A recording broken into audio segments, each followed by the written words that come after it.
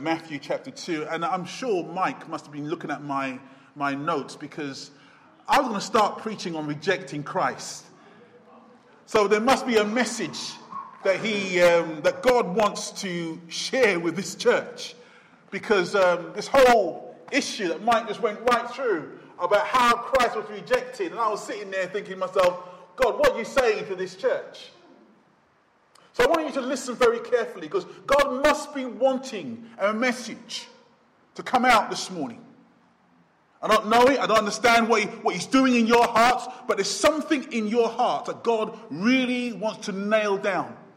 So I'm not going to change what I'm going to say. It's going to say what I've written down here, what God has given me, but I believe this is a message for every single person this morning.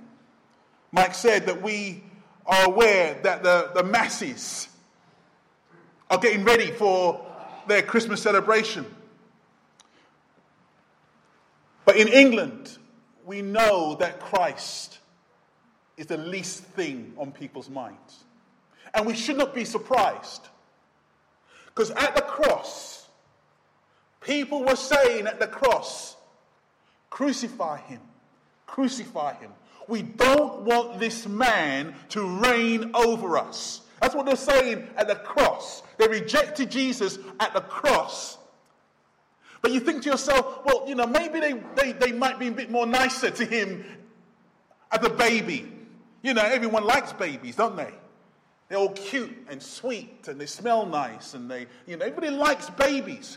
Everybody's hearts get melted at the thought of a baby. We all joined in praying for Joanna because a baby is coming. And you would have thought to yourself that people would not reject Christ, even as a baby. But they do. It happened. It happens now. But it also happened right at the first entrance of Christ. And I'm going to show you how it happened. It happened in 3 ways. The first way we see, and it all begins with D. The first one now is disturbed. Look at the Bible reading. Here's the Bible reading. King Herod is speaking, and he asks, "Where is?" The wise men is speaking to the king, and they say, "Where is the one who has been born King of the Jews? We saw his star when it rose, and have come to worship him." When King Herod heard this, he was disturbed, and all Jerusalem with him. The Bible says that King Herod was disturbed. Now, the Herods, or King Herod, he came in a line of Herods. If you know any history, you know that like there were Caesars, there were also Herods. And these Herods, this one being one of them, they were a ruthless bunch of men. King Herod here, when he became king, actually murdered all of his sons, all of his brothers, and killed and murdered his own mother because he didn't want anyone else having a right to his throne. They were a ruthless bunch of men. And King Herod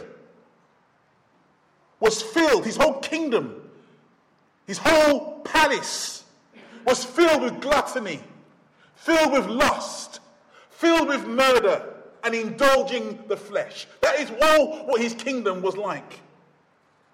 And that was his kingdom. But the reason why he was disturbed, because he heard that another kingdom was approaching. He heard another king was born, and that disturbed him. Why did it disturb him? Because he knew that if there's another king, that means there's going to be another kingdom. And if there's going to be another kingdom, that means that his kingdom was under threat. That means that his kingdom that consisted of lust and murder and adultery and everything else that was dark and filthy, all that will be under threat. So he was disturbed that another kingdom was coming. Not only that, he was disturbed because He had people in his kingdom that was under his rule. He had subjects. He had slaves. He had those who obeyed him. Now, if another kingdom was coming, then he might lose his subjects. He might lose his slave. He might lose his power. So he was disturbed because another kingdom was coming. Now, why did Jesus come? The Bible tells us why he came. Over in 1 John, look at this. This is what the Bible says why Jesus came. The reason the Son of God appeared was to destroy the devil's work. That was the reason why he appeared. That was the reason why he came.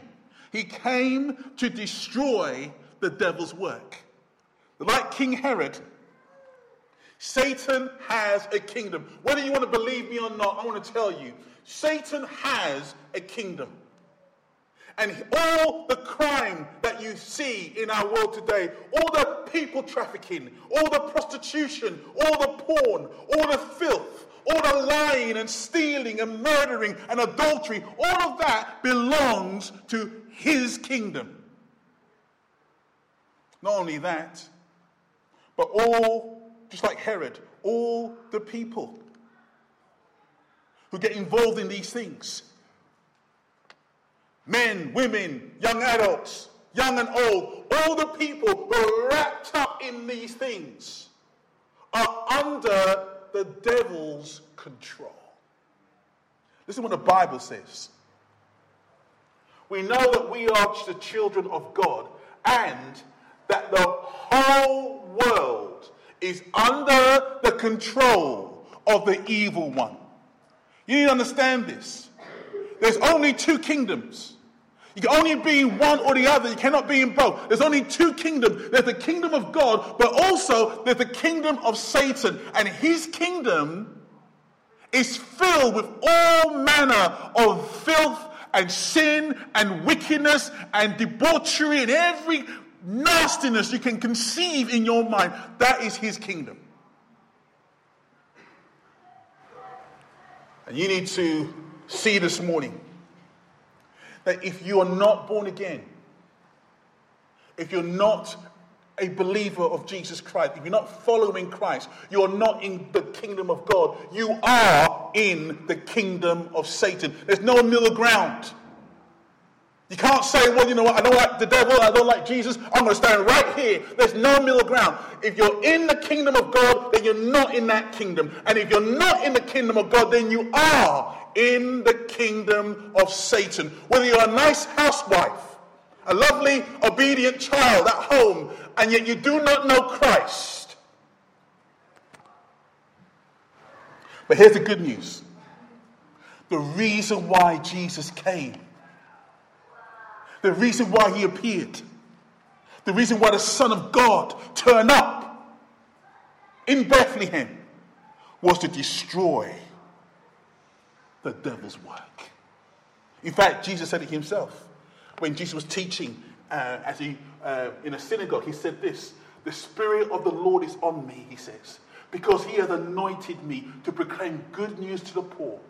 He has sent me to proclaim freedom for the prisoners and recovery of sight for the blind, to set the oppressed free and to proclaim the year of the Lord's favor. The Spirit of God is on me, says Jesus. You see those men in prison? You see those men and women enslaved by the devil? You see those men and women in the kingdom of darkness? The Spirit of God has sent me to release them and to set them free.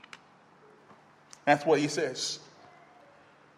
And you know, when you hear of testimonies, that's why we had testimonies throughout this year. You hear a testimony. You heard of Darren, how God delivered him. You heard a testimony of Chris sitting at the back here, and of Becky. When you hear those testimonies, what you are hearing is what God has done. And it's what God has done. The Bible says this: for he has rescued us from the dominion of darkness. That's what he's done. That's what he's done to a man like Darren. That's what he's done to a man like Chris or a woman like Becky. directly rescued them from the kingdom or the dominion of darkness and translated them, brought them out from the kingdom of darkness, out from the power of Satan, out from the clutches of the enemy, and brought them into the kingdom of the Son whom he loves. That is what you hear when somebody says, I'm born again. When someone says, I'm a Christian, they have been rescued from that place and brought in to a new place. King Herod was disturbed because he heard that a new kingdom was coming. That's the first thing. The second thing we want to look at, the second D here, is deceit. King Herod then turns to the religious leaders. Again, what Mike said was so true. You need to watch out for religious people. I hate religion. Religion is always bad. Relationship with Christ is what we're talking about this morning, not religion. Religion is full of rules and regulations, but relationship with Christ is different. And here we have religious leaders seen in this chapter. You need to watch them very closely. Herod turns around and the wise men said to him, where is he who is born king of the Jews? And Herod turns around to his religious leaders and he says to them, what is this business about a king? What king? Where? How? And he begins to ask the religious leaders about this king. What do? Well, the Bible tells us what they did. When King Herod heard this, he was disturbed, and all Jerusalem with him. When he had called together all the people's chief priests and teachers of the law, he asked them where the Messiah was to be born. And they had the answer. In Bethlehem in Judea, they replied. For this is what the prophet has written. Now you would have thought that these men would have turned around and heard that and read from the prophet that the Messiah, the king, was going to be born in Bethlehem. You would have thought that these men would have turned around and said, listen, why are we hanging out in Jerusalem? Why are we staying here? Let's just go with that caravan of wise men, all those people traveling to Jerusalem. Let's leave our church, leave Jerusalem, and let's go and see this king. You would have thought they would have said that. I remember watching some of these old cowboy films back in the day, and a guy comes into a saloon and he cries out, gold, gold. Everybody in the whole saloon jumps on their wagons, get the family and the kids on board, and they're charging down to the nearest creek, and everybody's looking for gold. But here these wise men came with a greater message. They turned around and said, a king is born. Now you would have thought these religious men, these men who studied the Bible, these men who read the scriptures, these men who knew what Isaiah said, would have turned around and said, man, I've got to leave everything and go and see this king. But they do not. They reject him. They stay where they are. Maybe because they were fearful of the king. Maybe their lives were very comfortable in the palace. Maybe it was too long for them to travel. But whatever it is, they valued their own lives more than they valued Christ himself. Yes, the Bible says in Bethlehem, they said, oh yes, Isaiah mentioned that the Messiah is going to be born. Are you going? You've read it yourself. Are you going? No. Can't be bothered. Comfortable in the palace. Nice here. What's the point of traveling? No, I'm not going. Look what the Word of God says. The Lord says, these people come near to me with their mouth and honor me with their lips, but their hearts are far from me. These people, says God, They come near me with their mouths. They honor me with their lips. But their hearts are far from me.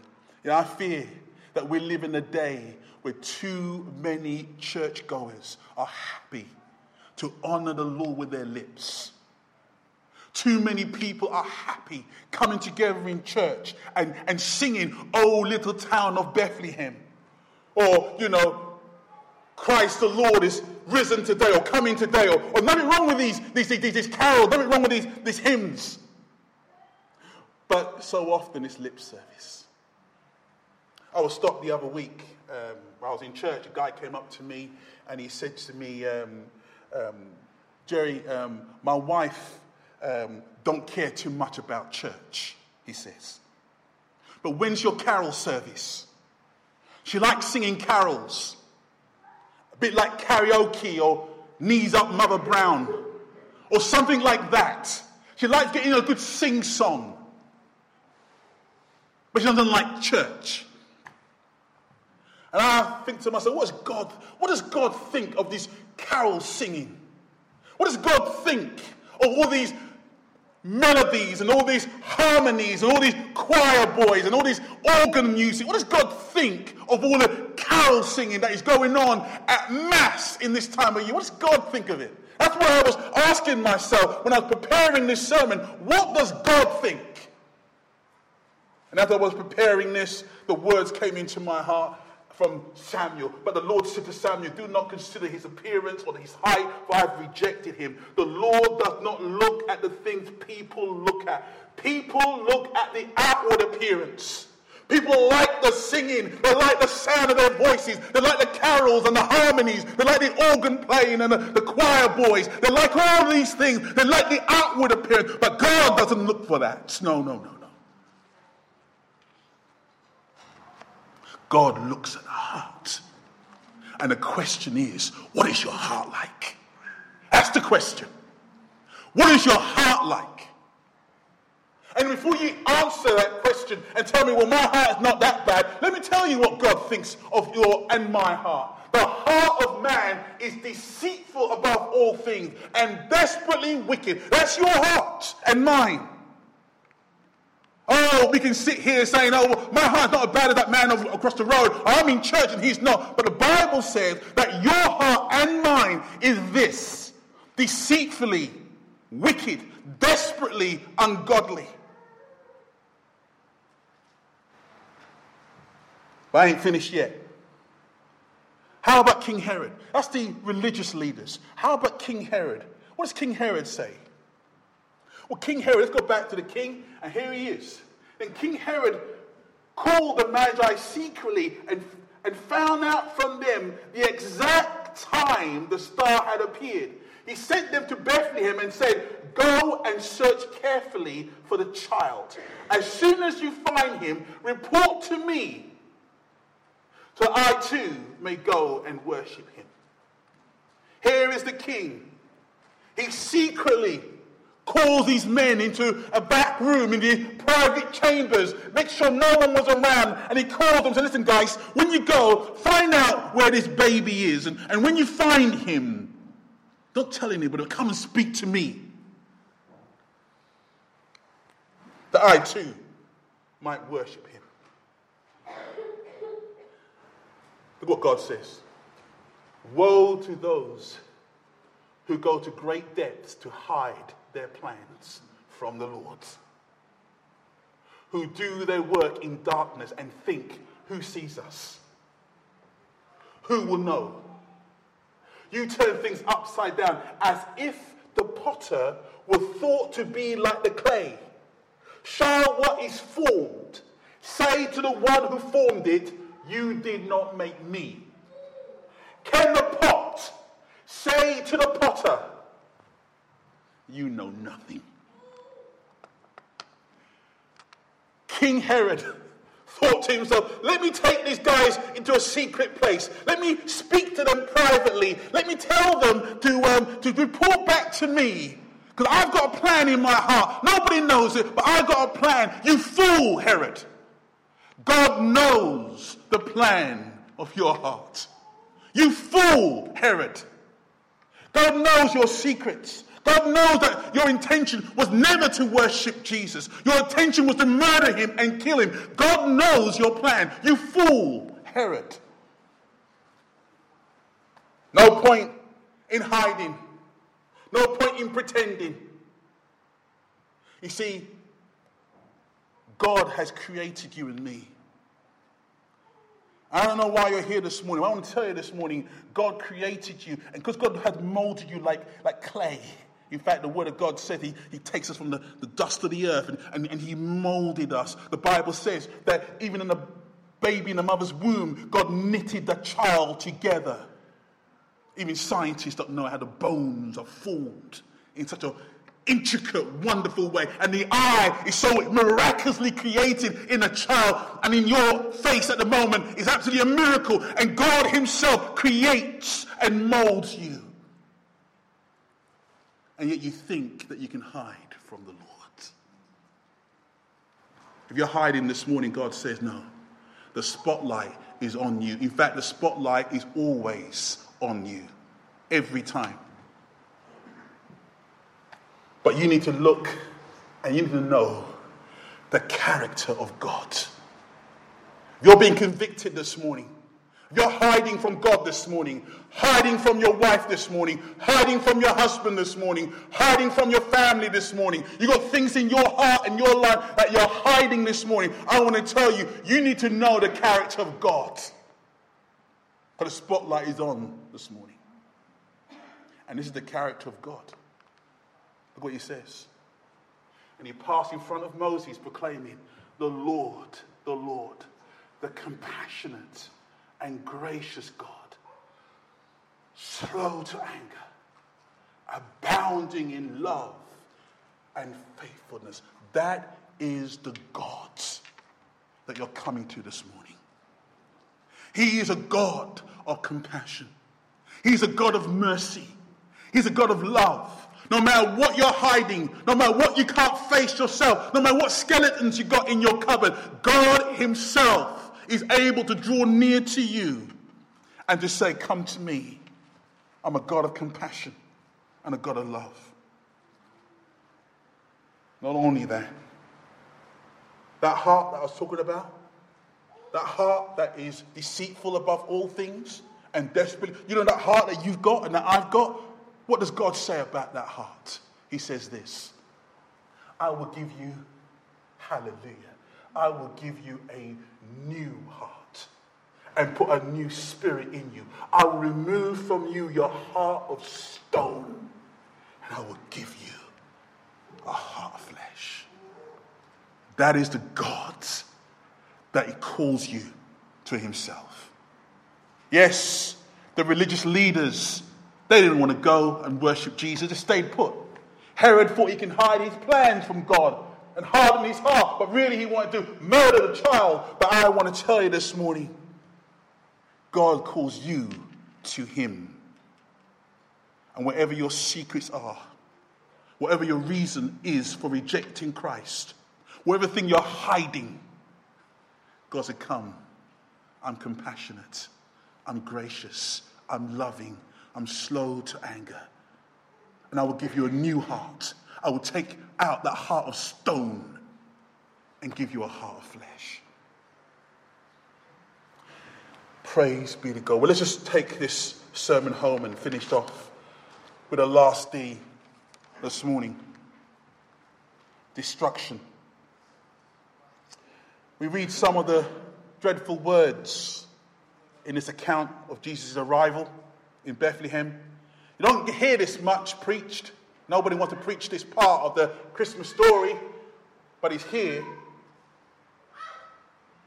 What is this part of the Christmas story? Well, here it is. After Herod found out that he'd been outwitted by the Magi, he was furious.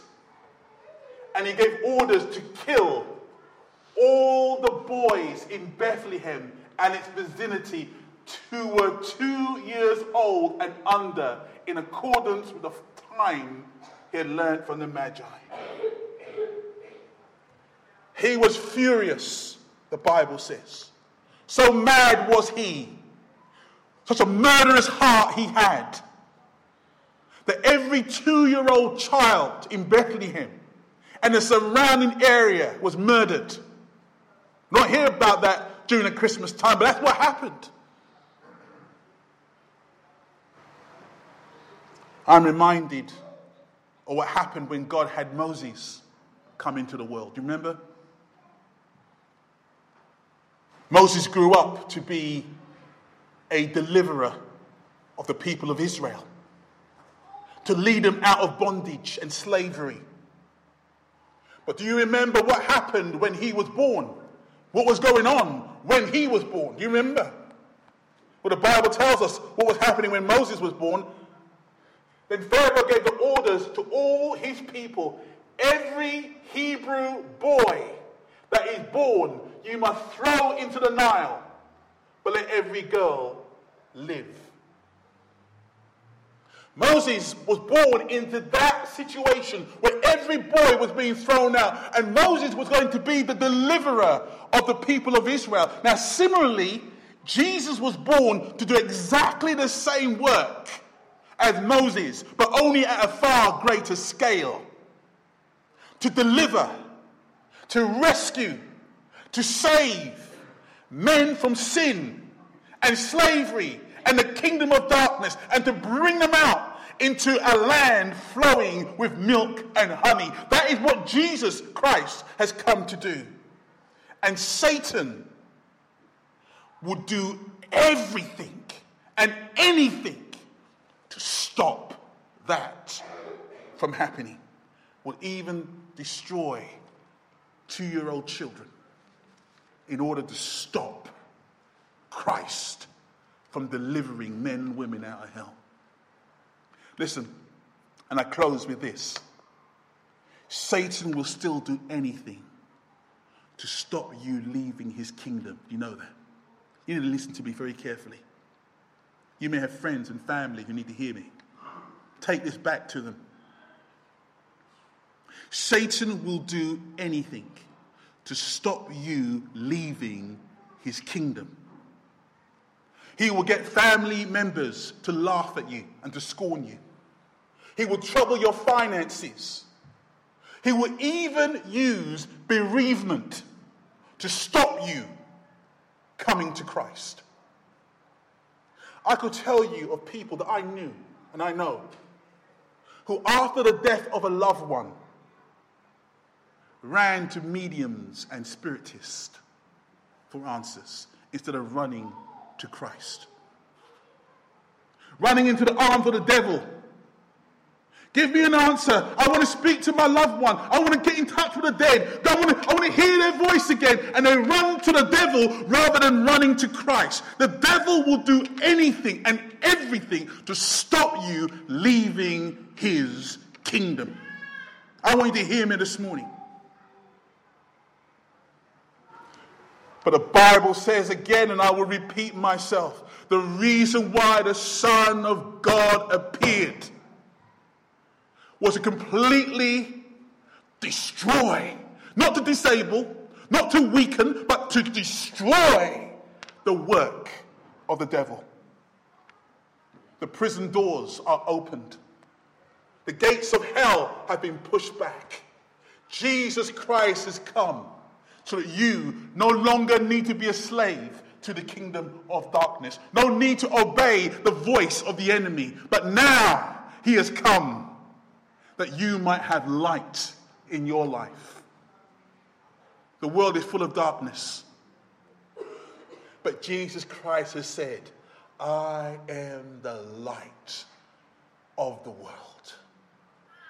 Those who walk with me, those who believe in me, will never walk in darkness. In fact, my final verse is this.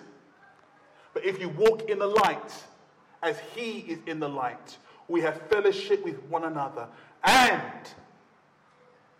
the blood of Jesus, his Son, purifies us, cleanses us, washes us from all sin.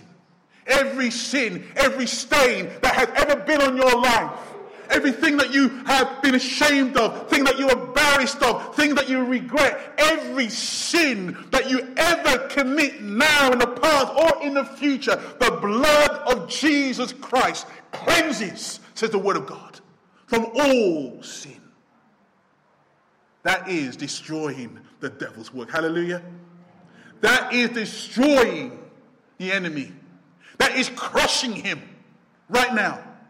Because you can walk out of this church this morning, coming in the kingdom of darkness, coming in with sin laden on you, and leaving in the kingdom of the Son whom he loves.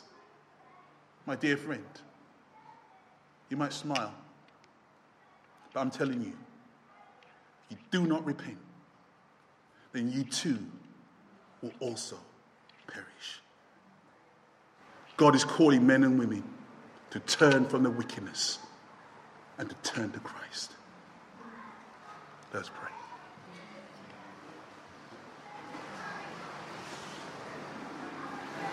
Heavenly Father, I thank you so much that even though men reject you, even though men turn their backs on you, I thank you that you're compassionate and that you're gracious. I thank you that the door is still open. Lord, I'm fearful that one day, I know that one day that door will be closed. I know that one day this offer wouldn't be taken back. There's an expiry date, Lord. I don't know what the date is, but there's an expiry date on this wonderful promise. But I thank you that it's not today. And I praise you. As your word says, today, if you hear his voice, do not harden your heart. Lord, change our hearts, we pray. Put a new spirit in us. Make us men and women, Lord, who will turn and lay hold of you. And I pray this in Jesus' name. Amen.